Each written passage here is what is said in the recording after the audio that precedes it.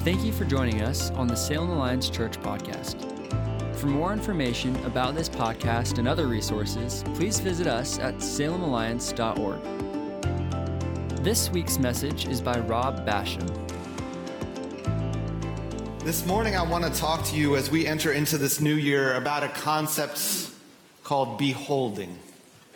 I want to talk to you about the word behold because I think it's a really powerful word. It's a word that we don't use in our culture very much anymore, but it carries a lot of weight. To behold something means to experience, to perceive, to see, to understand. To behold something means that our senses are fully engaged and that we're able to intake something fully. In church, we get to behold the beauty of Christ. We get to behold the glory of Christ. But I think sometimes we forget that we have that invitation. We forget that we have that opportunity. There's these three words that I like to talk to my RTI students, our college here, Reach Training Institute.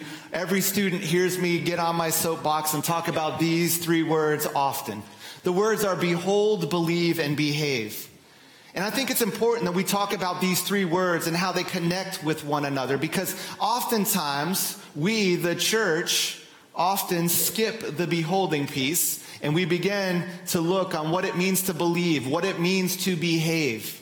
And we as a church want to talk about all three, but the problem is when we leave out the behold piece, we lose much. You see, the church is pretty good. We're pretty good at telling people how to believe, what to believe. We have our statements of faith, and we like to convince the world why they should believe this. We do a good job of telling our community how we think they should behave, how they should modify their behavior to look a little bit more like ours. In fact, the church is unfortunately quite famous for this. And that's not necessarily a good thing. You see, when we start with belief rather than beholding, oftentimes we lose that ability to have our emotions stirred, authentic worship rise up. An old seminary professor once told me the church loses its power when we simply try to convince people what to believe and tell them how they should behave. I think many of us are stuck in this myth that if we believe the right thing, if we don't doubt and we believe the right thing and we behave a certain way and with our own strength just get our behavior in check, then maybe we'll be some of the few lucky people that get to experience and behold the glory of God. But church, that's not the way it works. Believing and beholding are not, or belief and behavior are not prerequisites. Believing and behaving are simply the result of beholding Christ. It starts with that beholding, with experiencing His glory, His beauty, His power. I love the prophetic word from Zechariah 2. The Lord says, "Shout and rejoice, beautiful Jerusalem, for I am coming to live among you." God incarnate, God taking on bodily form, humanity taking on flesh. This idea of God incarnate is what we've been talking about for the past few weeks in this series. We've been talking about how because God became man, we are moved towards permanence and prominence, towards joy in place of true rest. Isaiah 9 has been our text for much of this series, and I want to draw our attention briefly to it.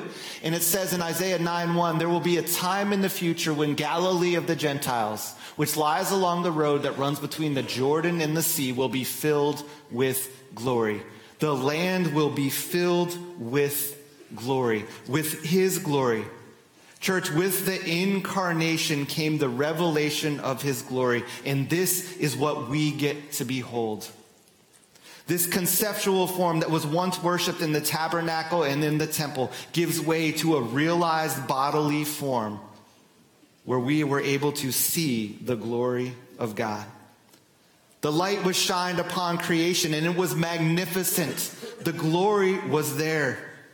The incarnation allows us to expand how we worship, how we experience and intake Christ. Church, this is an important thing. Because many of us don't have that hunger that we just sang about. We don't have that thirst. We are a bit stagnant in our faith. We feel a bit stuck as we enter into the new year. Maybe you're here this morning and you're questioning, wondering, is there actually more? I hear there's more, but I want to experience it. Maybe you find yourself here today and you find your faith is more cognitive than it is experiential. I want you to know that this message was written to help awaken you, to awaken your senses to his glory and who he is. This message was written for me personally, an intellectual follower of Christ, so that I will learn in the new year to stop, to pause, and to behold and experience the glory of Christ. This morning, I want us to turn to John 1. John 1 is found on page 881 in the Bible in front of you in the pew rack. You can turn there if you want. You can go there on your phone, or you can just listen as I read John 1.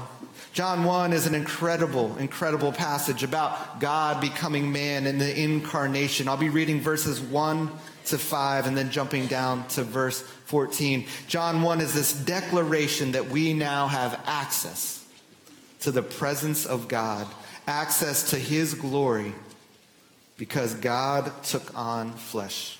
John 1. In the beginning, the Word already existed. The Word was with God, and the Word was God. He existed in the beginning with God, and God created everything through him. And nothing was created except through him. The Word gave life to everything that was created, and his life brought light to everyone. The light shines in the darkness, and the darkness can never extinguish it. Verse 14. So the Word became human and made his home among us. He was full of unfailing love and faithfulness, and we have seen his glory, the glory of the Father's one and only Son. John testified about him when he shouted to the crowds, "This is the one I was talking about when I said, 'Someone is coming after me who is far greater than I am, for he existed long before me.' From his abundance we have all received one gracious blessing after another. For the law was given through Moses, but God's unfailing love and faithfulness came through Jesus Christ. No one has ever seen God, but the unique one, who is himself God, is near to the Father's heart. He has revealed God to us." This is the word of the Lord. The Word became flesh. The Greek word is logos. This declaration, this God is active in creation. He's active in redemption. He's active in revealing himself to us. Church, there is more for us as we behold the beauty of who Christ is, what he has done, what he continues to do. There is more for us to experience individually. There is more for us to experience collectively. I believe that as we begin with the starting point of beholding his beauty, of beholding his glory, it will transform us as a body. It is my hope today that that hunger will arise in us and among us as a church as we march into the new year. So how do we behold Christ's beauty and his glory? The first thing that I want to share with you is that we need to allow Christ to expand our senses, to recognize him, to receive him, to behold him. We need to expand our senses. I believe this is even more important in today's world, in today's context. A few years ago, I read this book by Michael Frost, a theologian, called Incarnate. And it profoundly influenced me. He shares how human interaction is becoming de-fleshed. He brilliantly terms our culture. He says our culture is becoming an excarnate culture. Incarnation, incarnate, the taking on of flesh. Excarnate, the de-fleshing. It's a scientific term, but he applies it to our culture.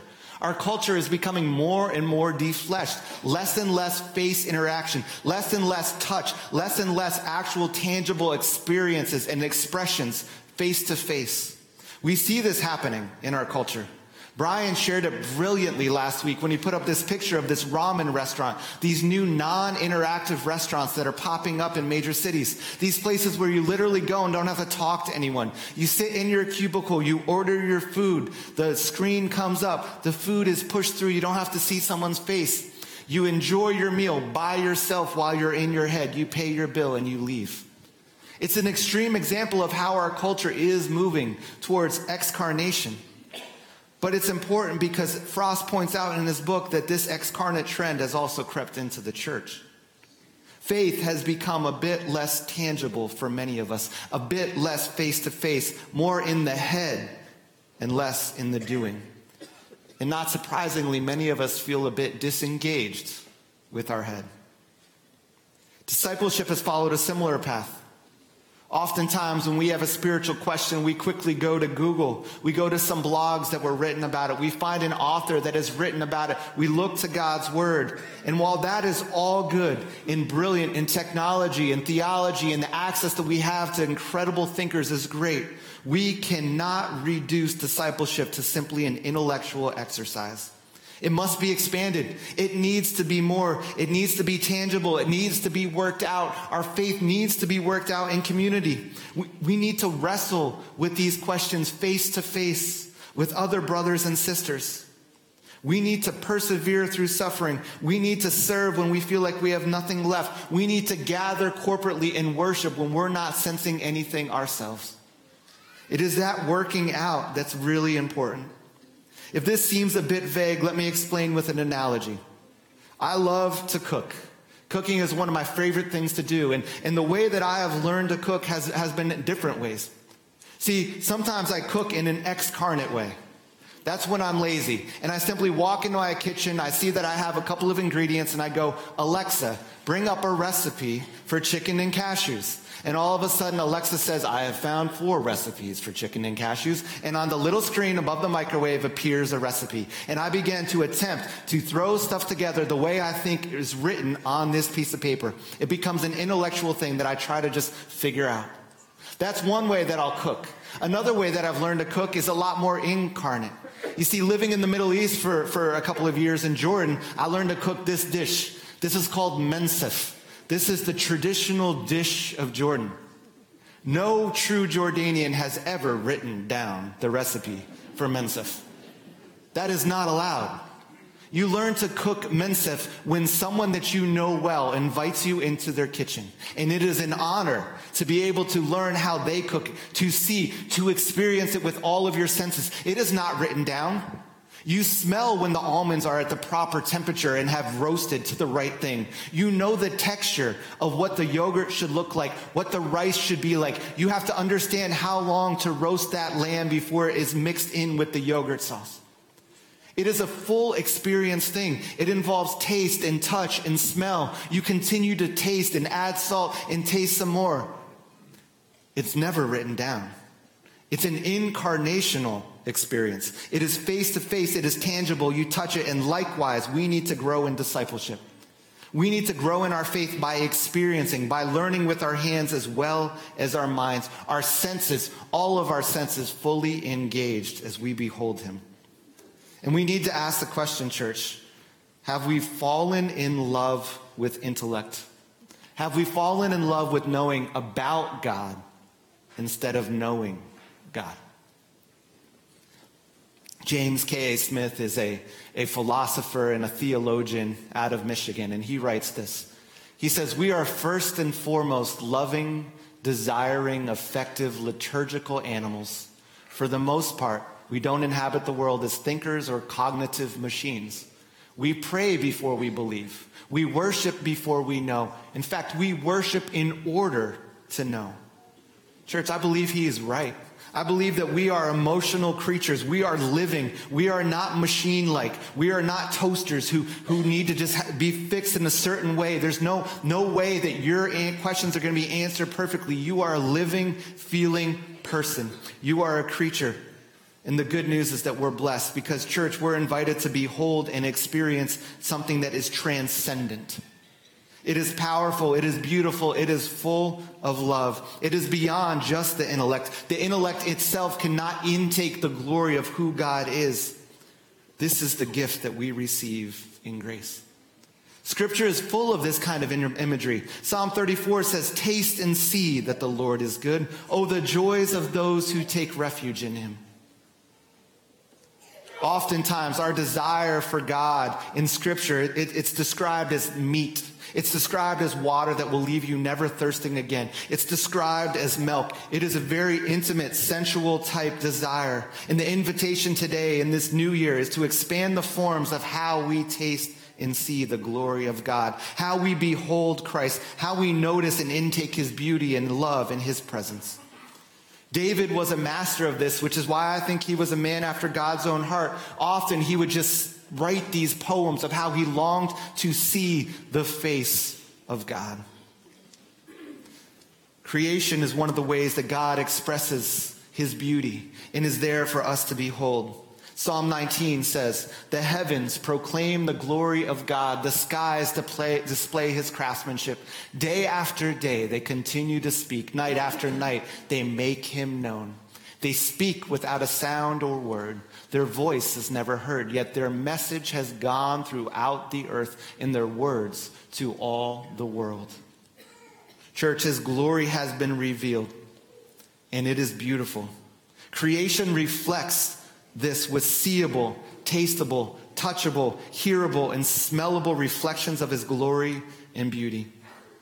I was on a walk in Salem a few weeks ago with a good friend, and we were kind of near Bush Park, and we came around this corner, and between these two trees was this giant spider web. It was like from here to the cross. It was massive. And we both stopped in our tracks because the way the light hit it, you could see the entire thing. And we stopped, and for probably 5 minutes, we simply worshiped. We looked at the intricacy of this little insect that was making this amazing web, how it was just weaving this thing. And we talked about the beauty of this thing, how God created this animal to be able to do this, how this is how it would catch its sustenance, how it would sustain itself, and it was worshipful. The Word gave life to everything that was created. Have you allowed yourself to intake those surprising moments of worship? When my wife was studying for her master's, she did her master's in exercise science and physiology, and it was a lot of the human body and nutrition, and it became this incredibly worshipful experience that the entire family got dragged into. Oftentimes, dinner would involve her getting a textbook out and putting out these pictures of the muscular system, and she would explain to us this. It was totally worship to her, how amazing God is, the way he crafted this muscle to work with this muscle and this tendon, and the way it attaches to this bone. And look, do this. Isn't this amazing? And the whole experience just became this incredibly worshipful thing, showing the glory of Christ in his creative process. Where have you seen God in the unfamiliar yet familiar? Church, we are more than just thinking beings. We have been crafted to experience life through our senses, through our guts, through our eyes, through touch, through our bodies. We move, we dance, we posture ourselves, we experience, we taste, we create, we smell. My kids had the privilege of growing up in the Middle East, and oftentimes we would go to these ancient churches when we would travel to different cities, and often in these ancient churches they would burn frankincense, and that aroma would fill these buildings. And for a time when they were young, we attended this little Anglican church, and often part of the liturgy, the weekly liturgy, is the burning of frankincense, and that smell became familiar to them. And we brought some frankincense back to the States with us, and we had been living in Salem for about a year, and my wife and I were in the living room on this one day, and we brought out some frankincense, we were burning it, and it was just creating these memories in our minds and stuff. And all of a sudden, my youngest son just comes flying through the door. He had been playing out on the street with his friends, comes flying in the door. 2 steps in the door, he just stops and he goes, "It smells like Jesus."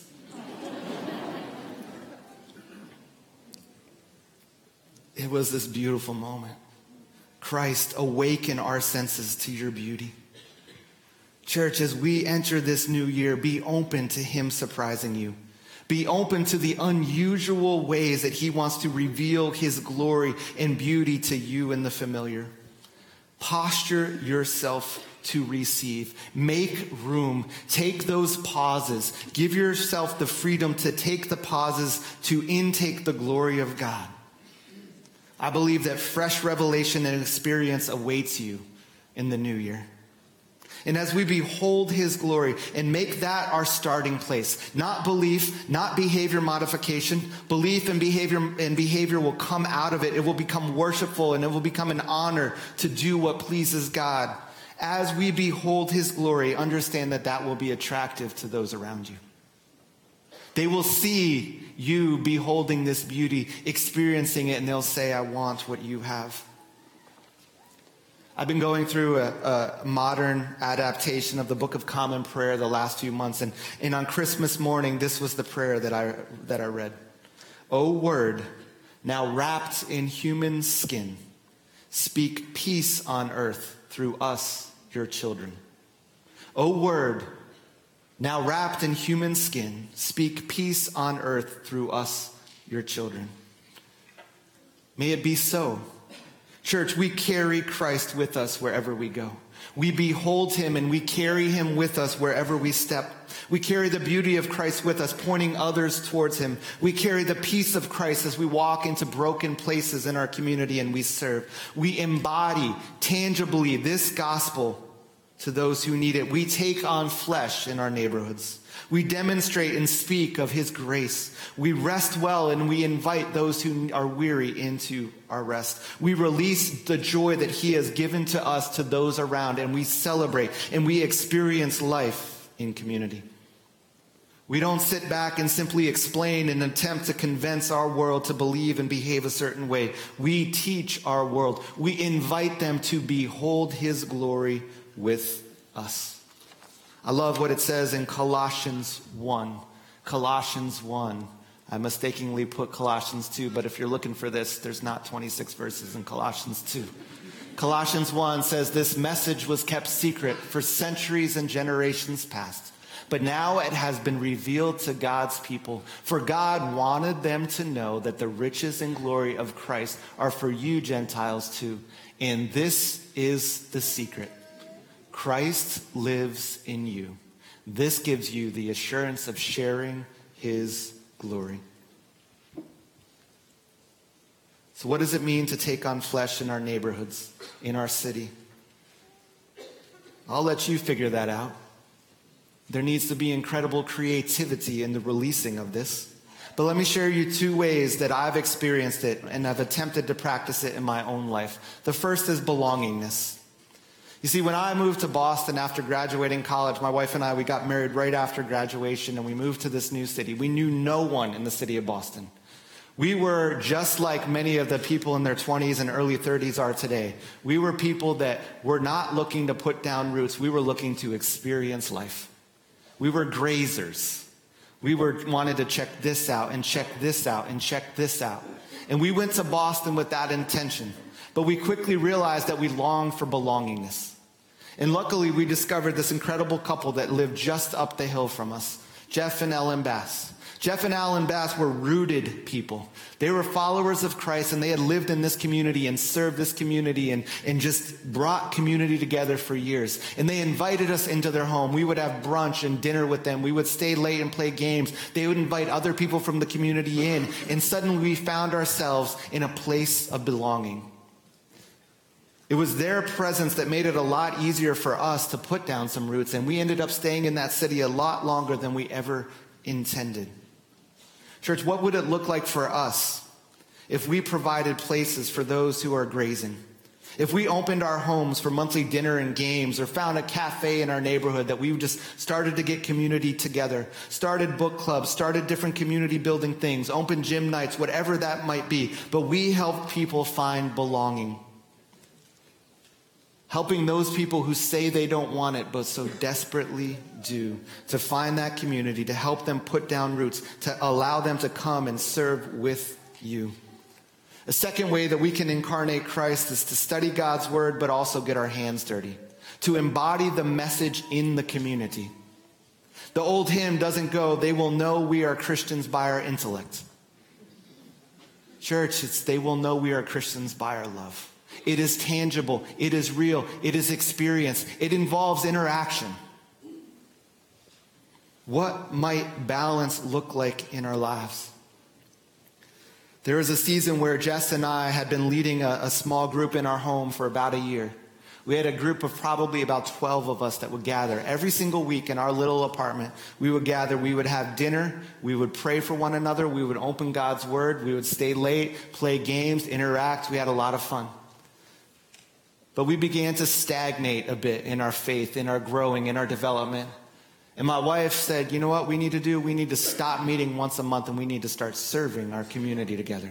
And so we found a little nonprofit called the Home for Little Wanderers. And we started to volunteer at this incredible nonprofit. And once a month we would go. And the staff would have a little relief from the kids. And they would go into the kitchen and they would cook a big meal that we would get to eat with the staff and the kids. But cooking a meal was a whole lot better than hanging with the kids that they had been with all day. And so we gave them that break, and we would go and spend time with the kids. And then we would serve the staff, and we would go and we would hear what their lives were like. And we simply were there to serve. And it reignited something in that group. As we served together, our faith began to grow, and God began to move, and we began to see his glory and his beauty in these kids, in this staff, and in one another in new and fresh ways. What might it look like to add service and volunteerism to our intellectual faith journey? What would happen to our city if we had spent as much time serving as we did weekly studying God's word? Michael Frost has this quote that I want to share with you. He says, "What the world so desperately needs are incarnational servants of Christ to wade into the muck and the stench of this world and to partner with the locals, as broken as we all are, in helping to shape human society as God intended it to be." Church, I know many of you do that well, but there are many of us that need to further engage. I was talking to a friend earlier this week, a younger guy, and he made this comment about his generation, the generation that's in their 20s and early 30s. He said, if we acted and practiced our faith, I think most of our issues about faith would disappear. If we acted and practiced our faith, I think most of our issues about faith would disappear. In church, I think he's right. And so in this new year, may we carry Christ with us. May we invite others to behold his beauty, his glory, and his power. May we walk this new year knowing that God is at work everywhere that we step. May we live like that, knowing that he longs to reveal his glory to us in creative and sometimes in surprising ways. May you enter the new year tasting and seeing that he is good. May fresh discovery happen to you, to the community that you serve. May fresh discovery happen as you open God's word. May it lead you to him. And may your senses be filled. May art and music and smells, food and nature lead you to deeper levels of worship. May we as a church grow collectively in this, becoming more rooted, more embodied, actionable people in our city. May this city see his glory and experience his beauty in tangible ways in 2020. As we respond in worship today, I want us to engage our senses in some unique ways. And so before we enter into more familiar forms of worship, we're going to take a few minutes to intake beauty, to intake glory in a bit different way. We're going to pause. We're going to listen. We're going to watch. We're going to feel. We're going to smell. Travis is going to be playing for us Bach, Cello Suite 3, the Prelude. Would you allow God's glory to be revealed to you through his ability, his hard work, his gifting, and his passion? At the same time, we're going to project up on the screen some visual art, some paintings, some more familiar than others. Also, if you haven't noticed yet, the subtle aroma of frankincense, as we have been burning frankincense in this room. Will you let that settle in? And may your senses be engaged. And as they are, may you behold the glory of Christ in a fresh and powerful way this morning. Amen.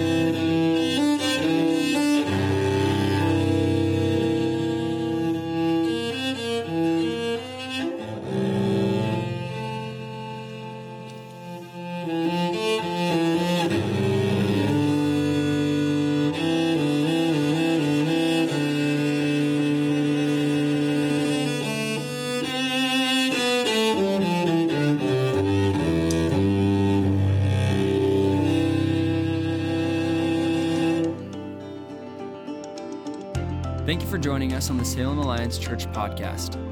We are a community of believers located in downtown Salem, Oregon, and we are passionate about our city being a city at peace with God. If you have a request that we could pray for, please email us at prayers@salemalliance.org. If you'd like more information about this podcast or other resources, please visit us at salemalliance.org.